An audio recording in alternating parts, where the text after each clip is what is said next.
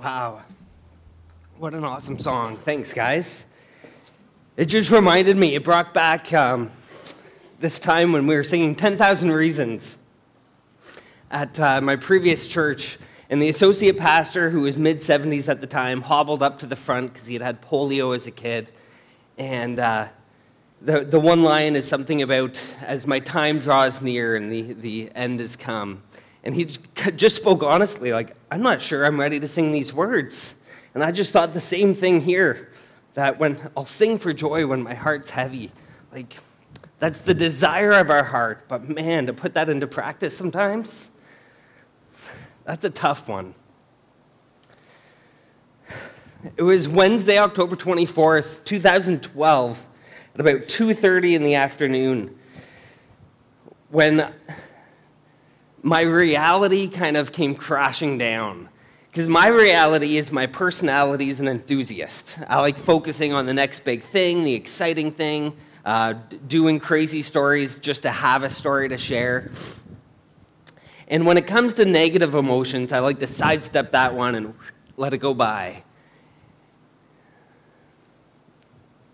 But on October 6th of 2012, there's a young couple by the name of Elise and Jordan Thiessen who met while they were studying at Trinity Western, who had been attending our church and were related to a few people in our church.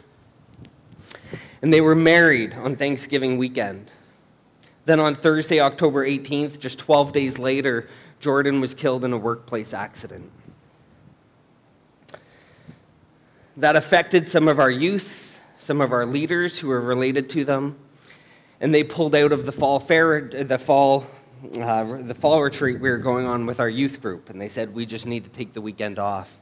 So we went away on the weekend and had this retreat focusing on the Holy Spirit and the Forgotten God series by Francis Chan.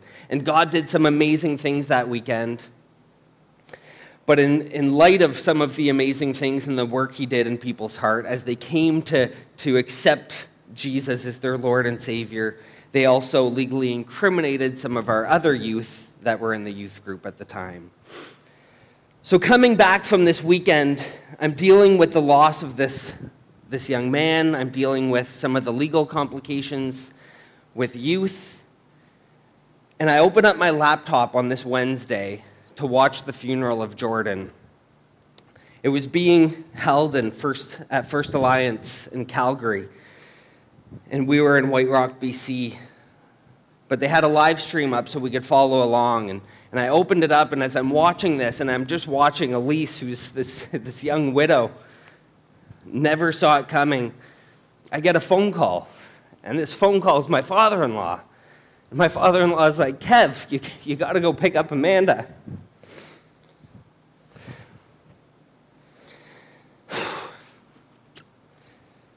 This is why I don't like to go into my emotions. He said, my mom's dying.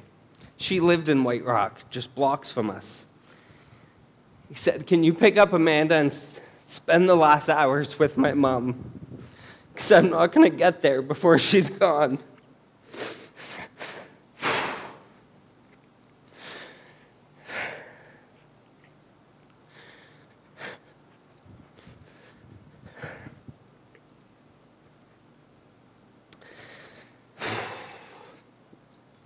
I just didn't know what to do. Language gave out at that moment. Because you see, language or suffering is language shattering. It just breaks you. It takes away this framework and these words that you always relied on to articulate to one another how things are going. But when the floor is taken out from underneath you, this framework collapses. And I'd never been taught to lament. I'd never been taught to grieve. I feel like I'd never been allowed to grieve. Thanks, Eugene. Did not see this coming. Oh. there's so many more layers to this story because I started even having hallucinations back to things that existed when my grandparents were alive that hadn't existed since then. And I remember talking it out with Amanda, and I'm like, what's going on? And she's like, I don't think you've ever grieved. You've never let this out. And she was absolutely right. This was my first time that the framework I had established just couldn't carry it anymore. So this morning when I heard the news that Tatiana had been killed, it just brought back all these emotions as we're talking about lament, and we're talking about just having this suffering that just shatters the language. Because what do you say? How soon do you say it? The suffering is so contextual too. There's so many different nuances, and it depends how you knew her. I was very far removed from knowing her. I had met her a couple times.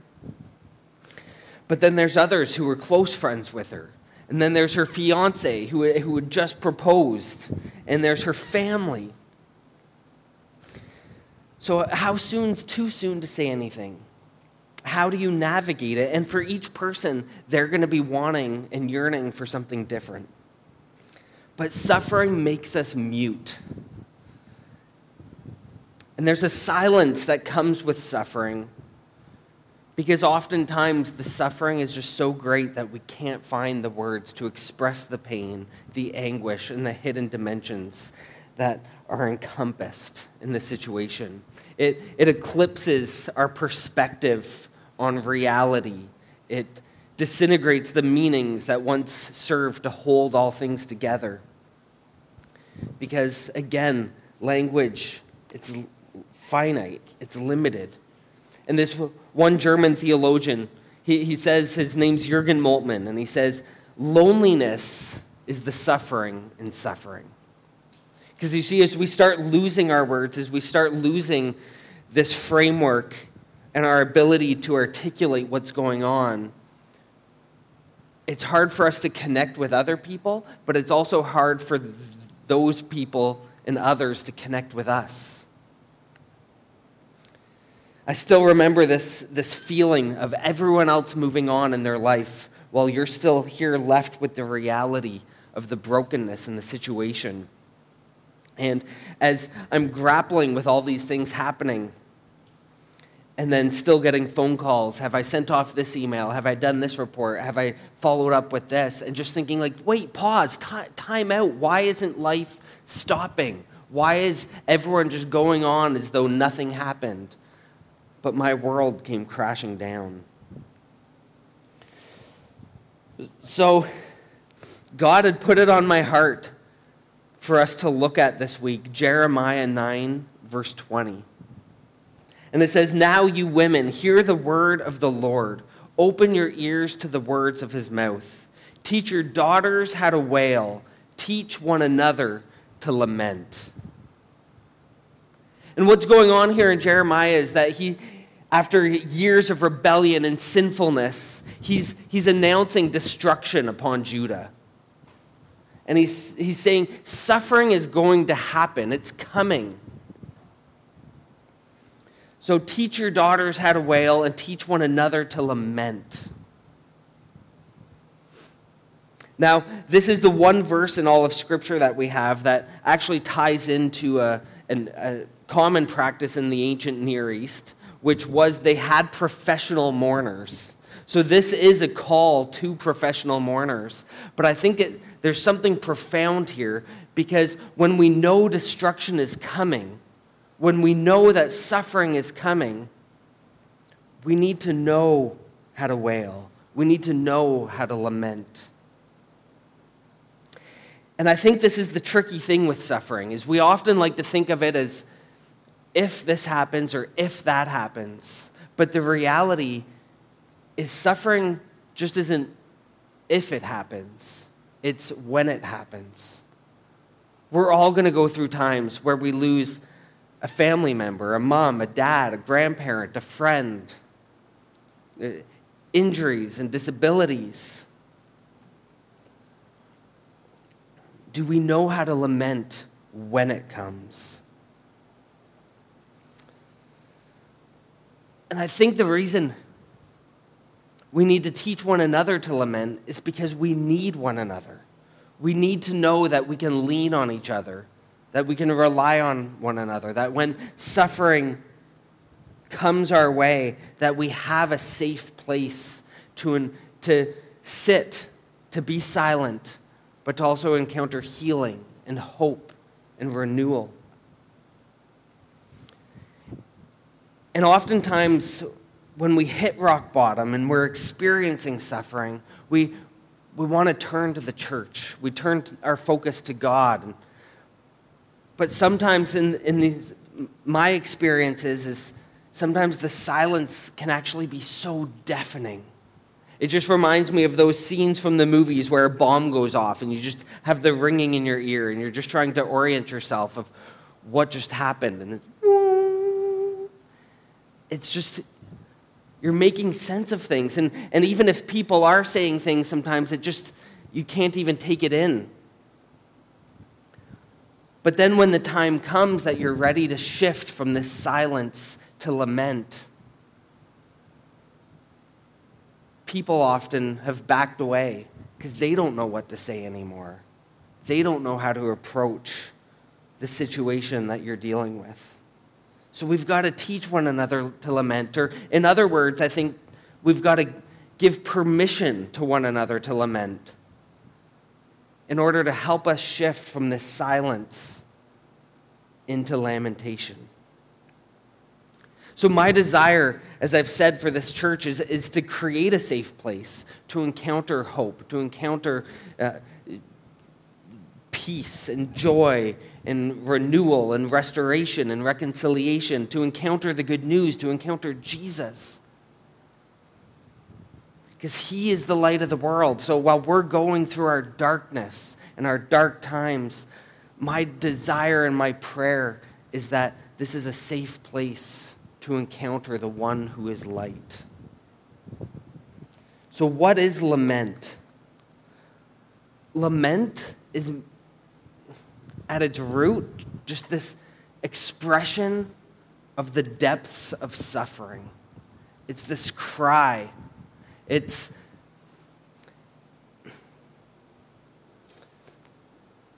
think it's this way of moving from this inarticulate groaning to then slowly being able to just cry out to God and begin articulating the reality of the situation, which begins to release us from the grip of affliction. I think lament, it's a process, and it's a bruised trust. It's this reaching out to God despite the sense of God's absence in our affliction. And I think the most powerful imagery I have of that is when Jesus is hanging on the cross and he's bleeding to death, and he cries out, he's like, my God, why have you forsaken me? And it's this sense of God forsakenness, this sense of God abandonment. But you see, the biblical tradition of lamentation actually offers us the recovery of meaning, the reestablishment of hope, and a revisioned faith life for those who've encountered the cruel, language-shattering pangs of suffering. You see, lament can actually be a renewal of faith. Because the goal of lament is getting God's attention. It's crying out, God, help me. It's seeking help from God, and it's seeking his intervention. And it's rather than assuming that God's hidden and distant, we actually cry out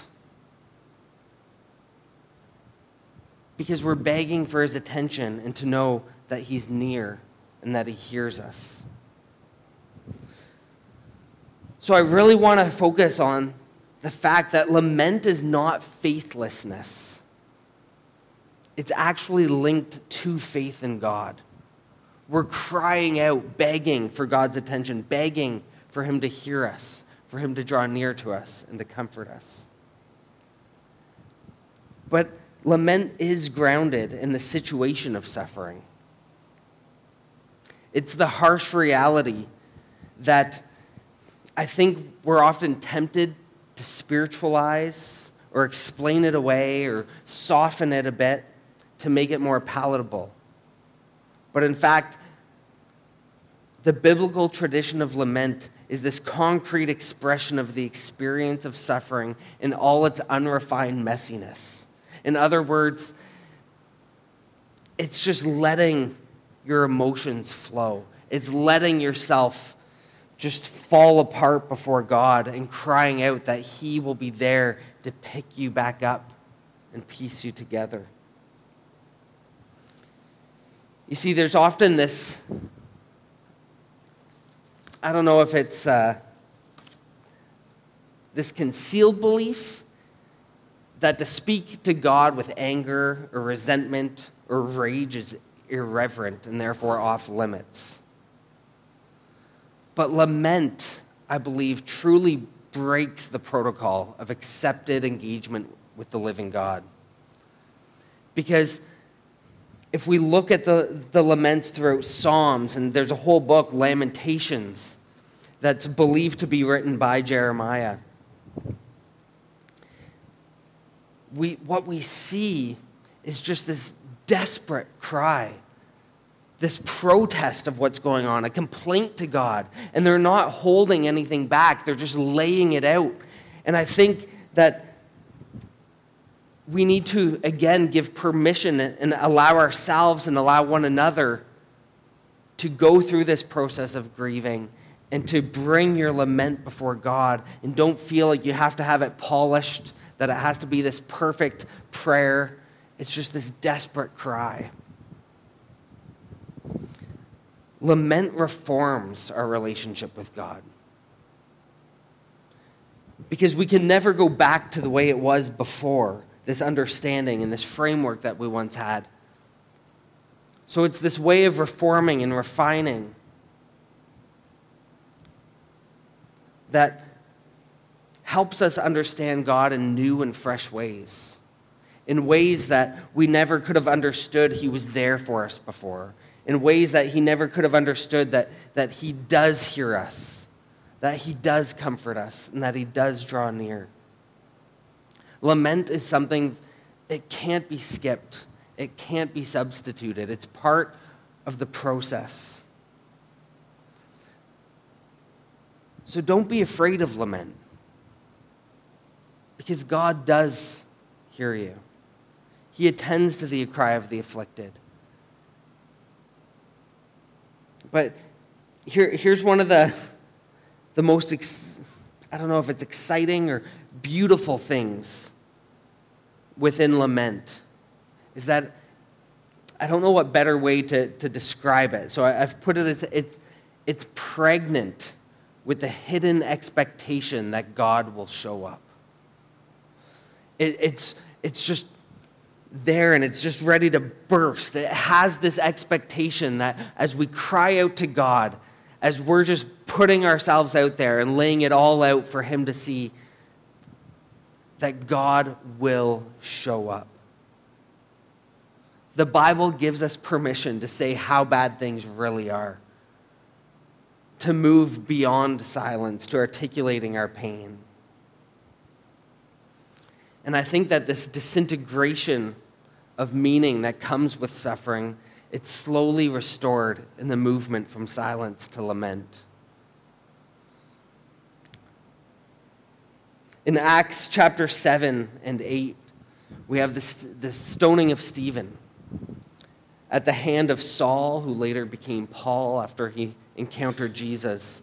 But we have this picture that after Stephen was stoned to death for declaring the good news, for preaching the gospel, for preaching Jesus, it says in Acts 8, verse 2, that godly men buried Stephen and mourned deeply for him. And it just gives this picture that as the persecution of the church is beginning to happen, that they realize the importance to have one another, to mourn, to grieve, and to go through this process from silence to lament and from lament to community. You see, we need to create space for one another to lament. So I've put up a few things that we can discuss soon around the tables, but to create space for one another to lament. And the first thing is to let them say how they're truly feeling. This is based on God hearing us. So what I mean with this is fight the urge to have the answers or defend the faith. Even fight the urge of the feeling that we need to come right in and give hope. Because more often than not, we feel we need to have something to say because of our own fears and insecurities. We feel we need to step in and be able to just alleviate that tension that's between us. But fight the temptation of accepting suffering prematurely. Allow the person to lament, to complain, to make protest. Because again, it has this implicit faith dimension. By daring to say how bad the situation really is and desperately crying out to God. We're expecting to be heard and even expecting God to show up. Allow that to happen. And the good news is that God does hear us. So then secondly, invite the person or invite one another to articulate what they need rather than assuming or offering platitudes based on the God who comforts us. You see, a friend of mine several years ago lost his brother. And one day at church, just shortly after this happened, a well-meaning couple came up to him and said, "Well, I guess God just wanted another flower for his garden." The guy was ready to pop him one right there. That's not what he wanted to hear. That's not what he needed to hear in this time. But again, it's the temptation that we want to say something nice. We want to offer the platitude and to just say like, hey, like, look on the bright side.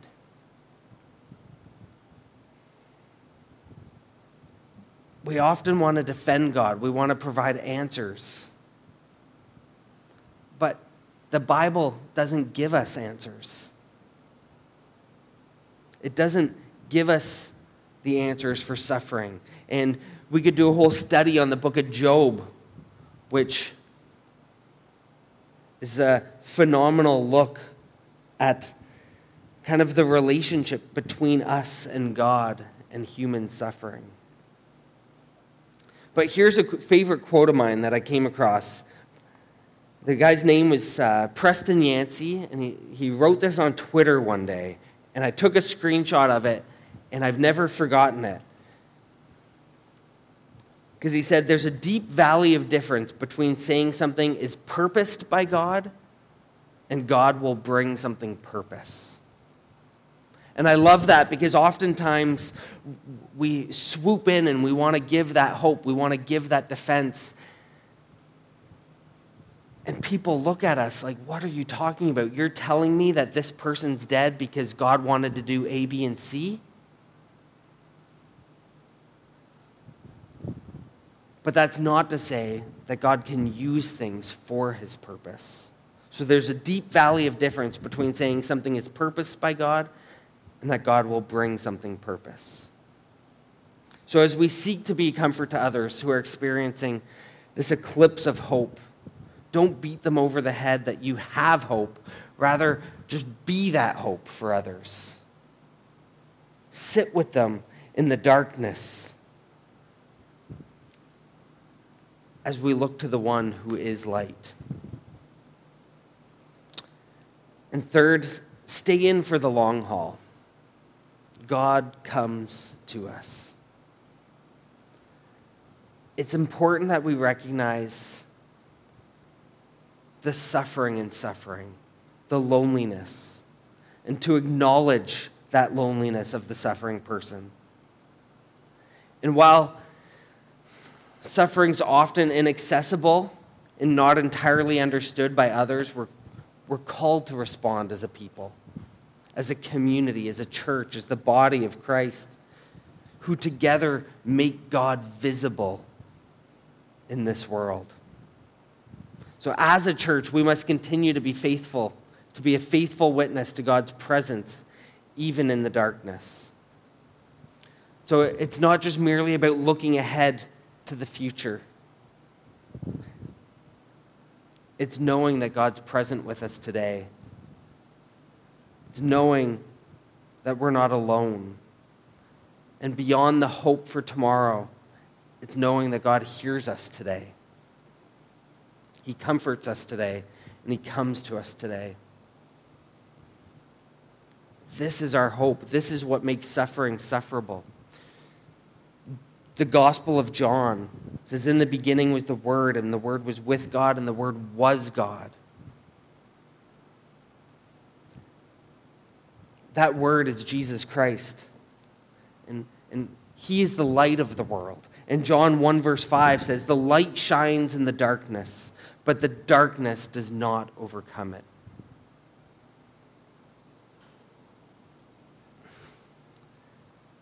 As we continue to meet as the well, as the church, as friends, as family, remember that the light shines in the darkness. That light is Jesus Christ, and he hears us. He draws near to us. He walks with us.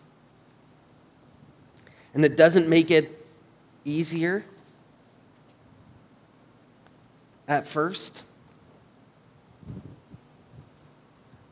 But as we continue, I just have this picture of this dark room and a candle lit in the center. And I just keep thinking, as we keep drawing near to the light, just the warmth and the comfort that light continues to provide, the closer we step into him.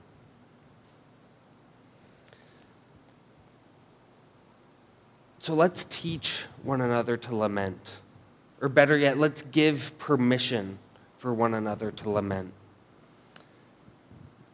And I have a song that I'm going to play. It's by Wren Collective, and it's called Weep With Me. And let this be my closing prayer to this message.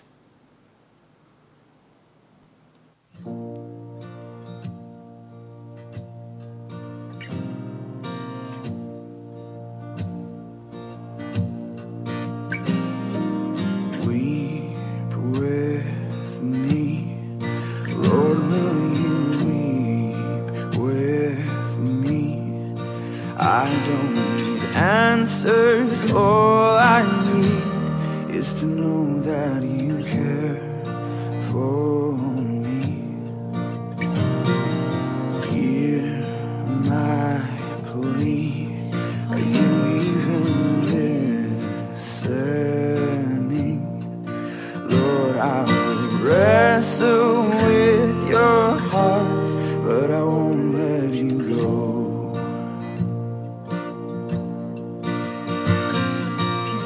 You know I believe, help my unbelief.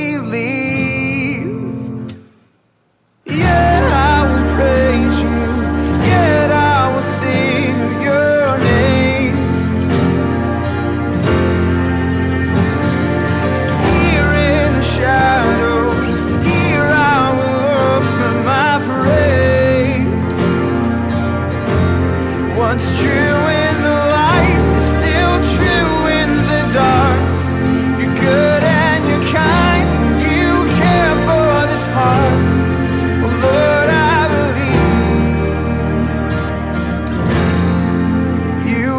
with me.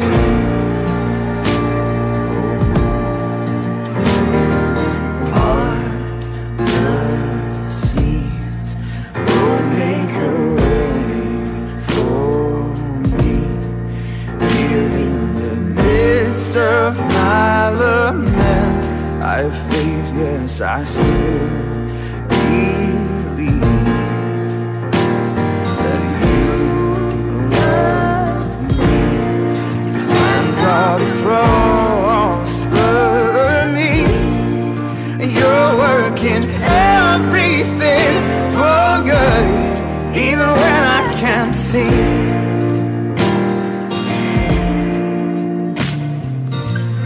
You know I believe it. Yeah. Help my unbelief. Oh, yet I will praise you. Yet I will sing of your name.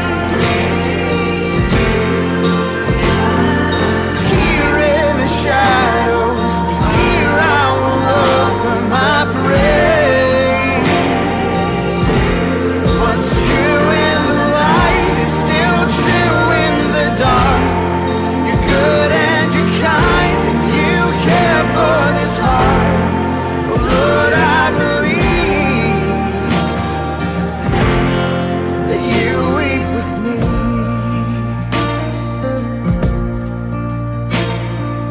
Turn my lament into a love song.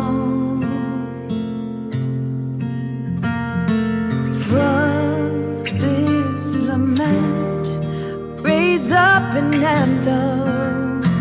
Oh, I'll sing it in the darkness. Oh, turn my lament into a love song. 'Cause I love you, Lord. And from this lament, raise up an anthem. Oh,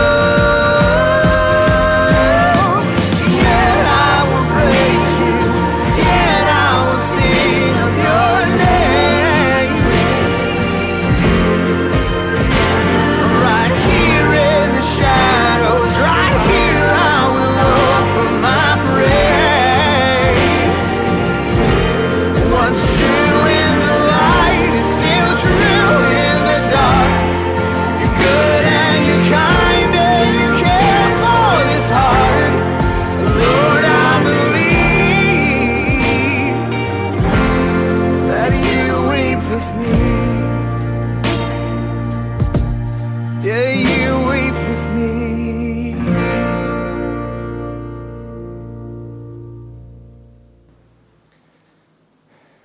And that's taken from the story of Jesus and Lazarus, where Jesus comes and weeps over the death of his friend. So together, let's discuss some of these questions that are going to be on the screen, and let's learn from one another how we as a community can give permission and to walk with one another in lamentation. So let's take some time, and then we'll continue with our service and communion following the discussion time.